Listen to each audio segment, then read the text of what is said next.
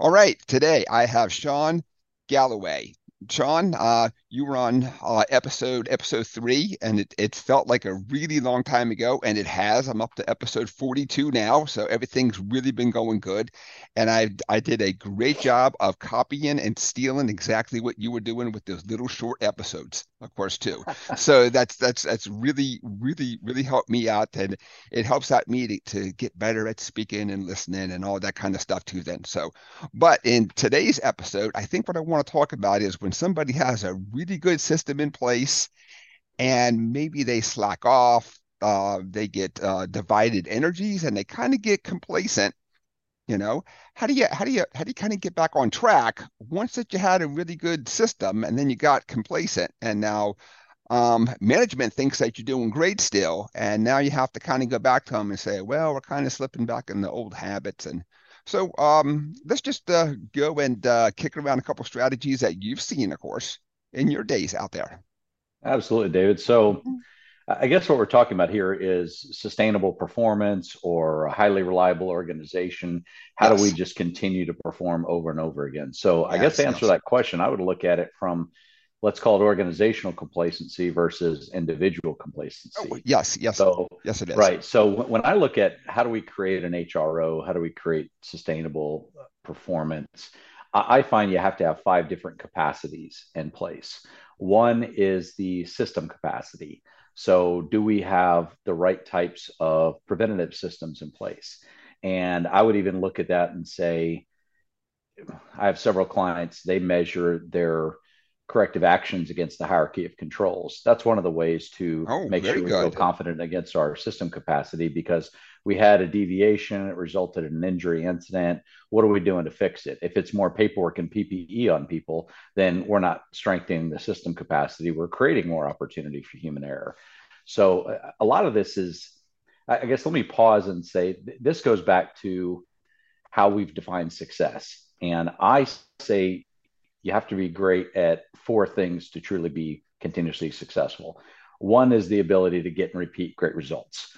And I have several organizations, they no longer even communicate the incident rate anymore. Of course, they respond to events, but they get to the point where they realize that we care more about the numbers than we do about the people. And that Right. leads a lot of things. I found there's three ways to have zero injuries in an organization. Number one, don't report them. That's one way, unethical and illegal in a lot of areas. Number two is to be awfully lucky all the time. And number three is to be intentional, moment by moment, minute by minute on what we're actually doing.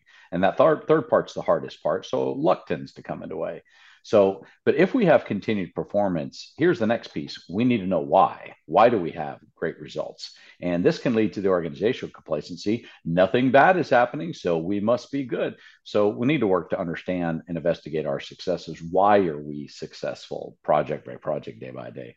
The third part is the system capacity that I started to talk about, which I'll come back to. And the fourth is we're maintaining a mindset, and this helps prevent the complacency that regardless how well we're doing, we could always be better. I have clients that discontinue using the term best practice in lieu of the term better practice because their fear is if we adopt a best practice, we might stop looking for a better way. And there's always going to be a better way to do things. So Oh, back to the very good. system. Yeah, it's terminology, but language Mhm. shapes our culture. Right, right, So right. when I look back at the system capacity, do we have confidence then? And I'm going to come back to those five capacities I started with. But do we have confidence that our system capacity can both prevent unwanted outcomes, but do we have a recovery capacity that kicks in when mistakes are made? And in mature, highly reliable organizations where they embrace those types of failures, they understand that people are fallible. We make mistakes. So that's why, from a system standpoint, we have light curtains, we have additional controls that kick into place that if somebody makes a mistake, the machinery shuts itself off, for example, or an aircraft secondary hydraulic systems. So, or even eye wash stations, or even EpiPens, right? So if something bad happens, there are other things that can minimize the severity or bring the person in the environment back to that pre-incident state. So do we have system capacity? Then knowing that we've got people, knowing that they're working within systems, the next capacity you have to have is leadership capacity. And I had a call today where in an interview with an organization I'm working with, a key person told me a story about how they walked by and an employee was underneath the suspended load and Oh, went to the production meeting and then went back and did talk to the employee about it and to try to understand why. And the person tended to rationalize it. And I asked, well, did you stop the work? And that's when he had his own defining moment that, oh my goodness, I didn't stop the work, and admitted because I didn't want to ruin the relationship and several other reasons. But that shows me it's one individual, of course, and I'm working to assess the culture of this organization. So I'm about to find out, do they lack the leadership capacity? And that's not having just the authority. It's not just acting on opportunities to stop work. It's having the willingness to do so. And that's competence and confidence. And then that's also, do I just think it's not going to be bad so I don't see anything? So you have the leadership capacity. And I define that two ways. That's aligning the people to the systems, but also embracing deviations from expectations that don't turn out bad and really investigate and understand what systems is leading to that deviation. And then the next one is cultural capacity. And that same leader told me that there were other employees nearby that saw that employee underneath the load and was working for quite a while underneath it. So that tells me, might they lack the cultural capacity? And that's peer to peer, what people say to each other when the boss isn't around. So do you have cultural capacity? Then the next is engagement capacity. And that means we realize there's four steps to engagement: buy-in, willing participation, ownership, and shared ownership. Are we creating the capacity to engage the workforce, not just tell them do this, but we involve them in the why, we involve them in the creation, etc. Then what we have to have is our strategic capacity. And that's making sure that we have the right strategy around this, that we have good indicators that tell us, hey, we're great. Ooh, but our tenure rate is really dropping off. We've got a lot of new employees in here, and we have a lot in our systems that rely on people not making mistakes with paperwork and PPE. So, ooh, maybe something might be coming. So I'll talk about the individual capacity, or the individual complacency things later. But how did that sit with you oh, and from an oh, organization capacity? it was really really good, and I think that you really hit on a key aspect when you were talking about how that people leave and new people come on board. It's really hard when you're brand new to embrace that culture. You also have some, I'll just call them old timers, who are just like, everything's awesome and it's great. I just have to ride out next couple of years and I'm good. So they may not be as engaged as they can be too. Um, have you ever had a opportunity to maybe sit down with leadership and supervisors and really train people on having those difficult talks and conversations? Because many times it's the supervisor who feels difficult. I shouldn't say difficult, who feels very uncomfortable about having this conversation, and thus it doesn't happen because it's really them who feels uncomfortable. Yes, absolutely. To answer your question, we do a lot of that. And my most recent book that was published already in January this year is called Coach, a Safety Leadership Fable. And a large part of that is how to give feedback. So yes, without question. Now, when we look at the experience versus the new, I would call that we don't know what we don't know if we're experienced, or if we're new, and maybe what we know just ain't so Hmm. if we're experienced there. So the other challenge that you have, well, first off, people do things for a reason. So if you see a behavior that's of concern, you don't want to just give feedback about the behavior. You have to try to understand the why from that behavior. And I love, it's called theory of mind. You may be very familiar with this, but we tend to infer intention on other people. And I love how Stephen Covey put it: we judge others by their actions, yet we judge ourselves by our intent. So we have a theory of the intent of that individual, the theory of mind, and we just automatically assume they've become complacent. Well, there's a lot of things that lead to that. If you're experienced and that task you're performing presents a low probability risk, well, low probability risks fly under the radar of common sense and experience, which are the two most commonly used tools an older hand, a more experienced person uses. And common sense is sense about things that are common. It doesn't mean everyone has it. we would know walking on the edge of a couch blindfolded is really stupid. You could fall, but a new toddler that crawls on the edge of the couch will fall off because they haven't had that experience yet. So Right, right. it comes from experience. And if people don't have the experience, they can't call it common sense. Right, But if right, it's a right. low probability, those are things you could be doing all the time. Mhm. And then the reticular activating system kicks in and tends to push those things out because you've done it so many times, it's not risky. So we don't even see it anymore. On the other side, you train the reticular activating system to be much more aware of the stimuli you come in. You know that's risky until you've done it so many times and it flies under that radar. But yes, to answering the question of, we do a lot of work helping organizations know how to give feedback. But what we teach, there's four parts: familiarize, you got to know your people. And I'll come back to that one because I've got a good Mhm. example. Then it's focus. You got to know what you're coaching for. Feedback, how to have those conversations. Also, if they're doing everything right. And then facilitate, how do I address the reason for the performance, not just the performance itself. But in Mhm. knowing your people, and David, I see you doing something that's going on. I'm not going to just give you the feedback and hope you'll change your behavior. I want to know, maybe something's going on with you. I'll give you two examples.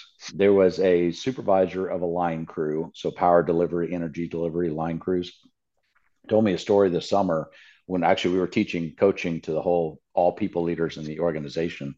And he said about 20 years ago, he was going through a pretty nasty divorce and his boss knew it. And his boss made the decision to pull him out of the bucket working on high Mhm. voltage Mhm. line, pull him out of the bucket for 3 weeks. And he said, during that time, I'm going to use his words, I was pissed, but I know now that he saved my life because I shouldn't have been doing that task when my mind wasn't in the game.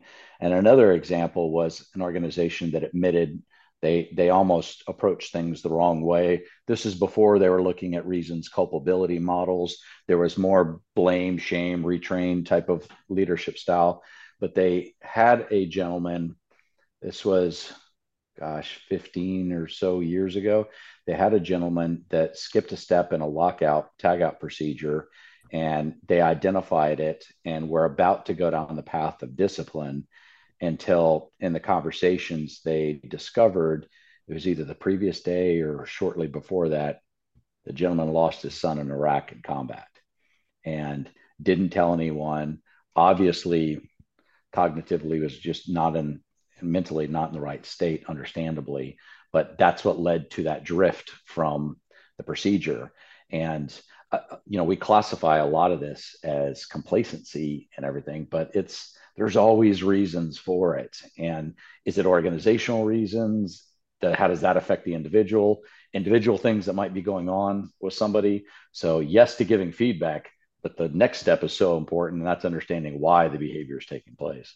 Yeah, yeah, yeah. I think I'm doing a better job of giving that feedback now, but I'm sure that when I was young, I probably did not give adequate feedback because to me it was just, well, it's common sense. You just don't do that stuff, and it took a number of years to really say, well, there's always a reason why somebody does that, and for the most part, it's because nothing bad ever happened.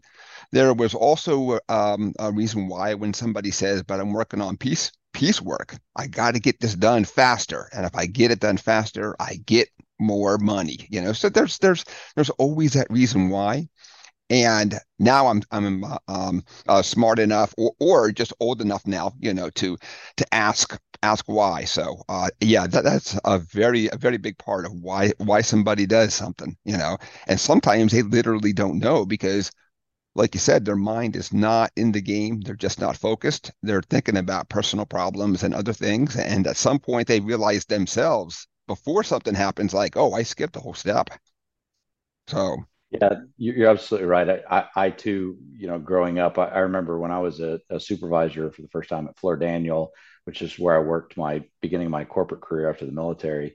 I had a great mentor, and the mentor gave me some good feedback.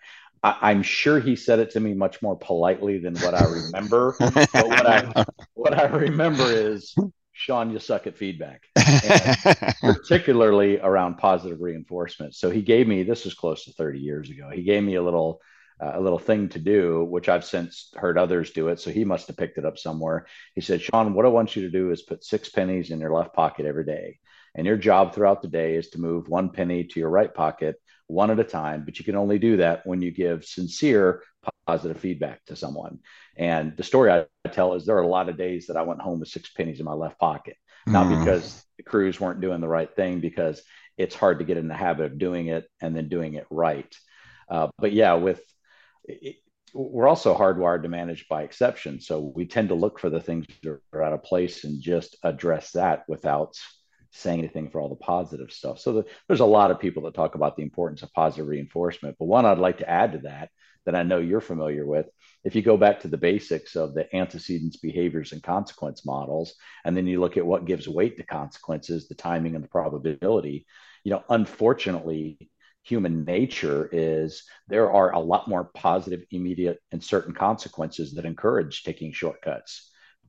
There's Mhm. a lot, the negative consequences are much more future and much more uncertain. So there's already a lot of things encouraging and influencing somebody to take a shortcut, because if it turns out bad, it's not going to happen immediately. It's not going to happen every single time unless it's so severe what they're doing. So that's where I work with leaders and remind them we have to offset that. That's why we have to give feedback, Mhm. especially for what you want, because there's a tremendous amount of energy in the universe that's encouraging what we don't want, and that's shortcuts. Right, right, right.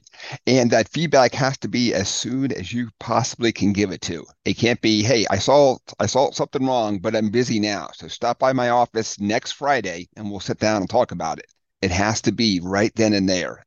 You know. And I think that makes it hard too for some people because they feel as if they're so rushed.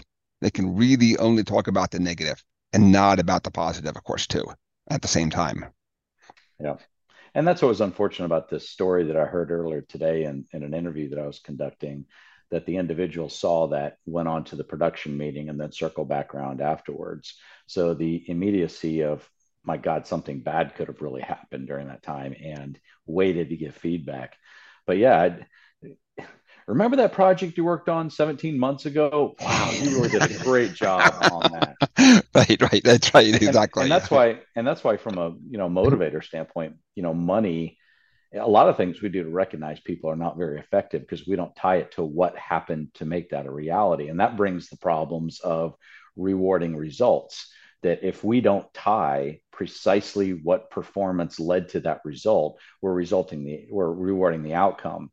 And if I took a lot of risks along the way and we reward that outcome, then you're rewarding that. And anytime we reward a result, by default, we're reinforcing the performance that led to that result. Oh So when yeah. you give feedback, it's not just a matter of, hey, great job on that. It's when you took the time to tell those stories the way that you did. I know it took you a little bit longer, but it made the message you wanted our supervisor to hear much more meaningful. So thank you for sharing those stories. That's a reinforcer. Hey, those stories are actually working. We ought to use those more. Right, right, right, right, right. And oh, so now that we've kind of deviated a little bit towards telling stories, I've just recently kind of stumbled upon this whole thing, and I had heard for the last couple of years it's a very good way of kind of getting your point across and building up with the person and all that stuff then. And it's just recently where I've really kind of embraced that whole model, uh, but now I worry that I'm running out of good stories, because, at some point you can only tell the same stories and then eventually you just don't have any new stories to talk about, of course. Um, Well, I would disagree with that, because if you're consciously aware of what's happening on you, so back to complacency, consciously aware. If you're on guard and looking out for what am I learning from this that I can tell others, I find there's stories that happen all the time. Now, there's something that works in my favor to prompt me to continuously be on the lookout, and that's the weekly blog that we have. And so in those blogs, 90% of them are stories about what happened versus just data points on things. And we have a saying in our company that people remember stories and pictures, not facts and figures. So I find that if you're paying attention to what you're doing and that outcome that you have. Okay, so what was that story? The other thing that I do is I keep a log of some of the really important stories that I know that have worked really well, but I'm always Oh, adding to that as well. And when I give keynotes, of course I prepare whatever the materials in are, but I also want to match the mood, the tone, the theme, whatever, what's going on in that audience. So it's relatable. People can connect to it. So I never know what my opening and closing stories are going to be. I have a catalog, if you will, but I would encourage maybe start holding yourself accountable to writing more. And when you do that, like a frequent blog, you have to be looking for stories, and then you realize, wow, they're all around us. yeah. I hadn't really thought about that. I had thought about my own stories and not I could steal them from others or the ones I read about from others and all that stuff. Then very, very good point. Very good point. Huh. Yes, yes.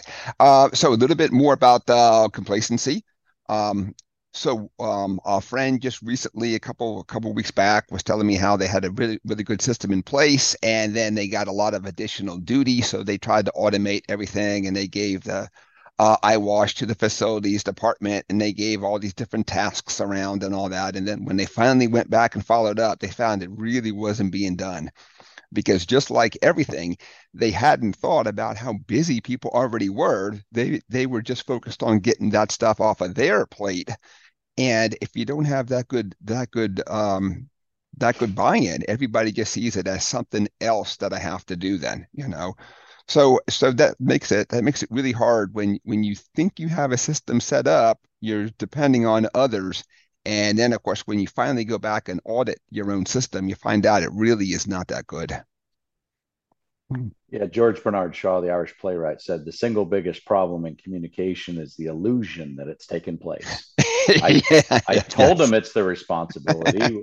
Why isn't they don't know? Okay, so I would answer. I have a model that I use. It's called the 5 reasons for undesirable performance. So let's call Mhm. this they're not engaged, they're not owning these responsibilities. Well, there are 5 reasons I find, and there's a bell curve of distribution, obviously. Number one, some people are unwilling. They're just that they may have said, yeah, sure, David, I'll take care of it, but they're really not willing to. So that's going to work against it. Number two, they're unaware. So they may be unaware of what it's going to take to actually make that a reality.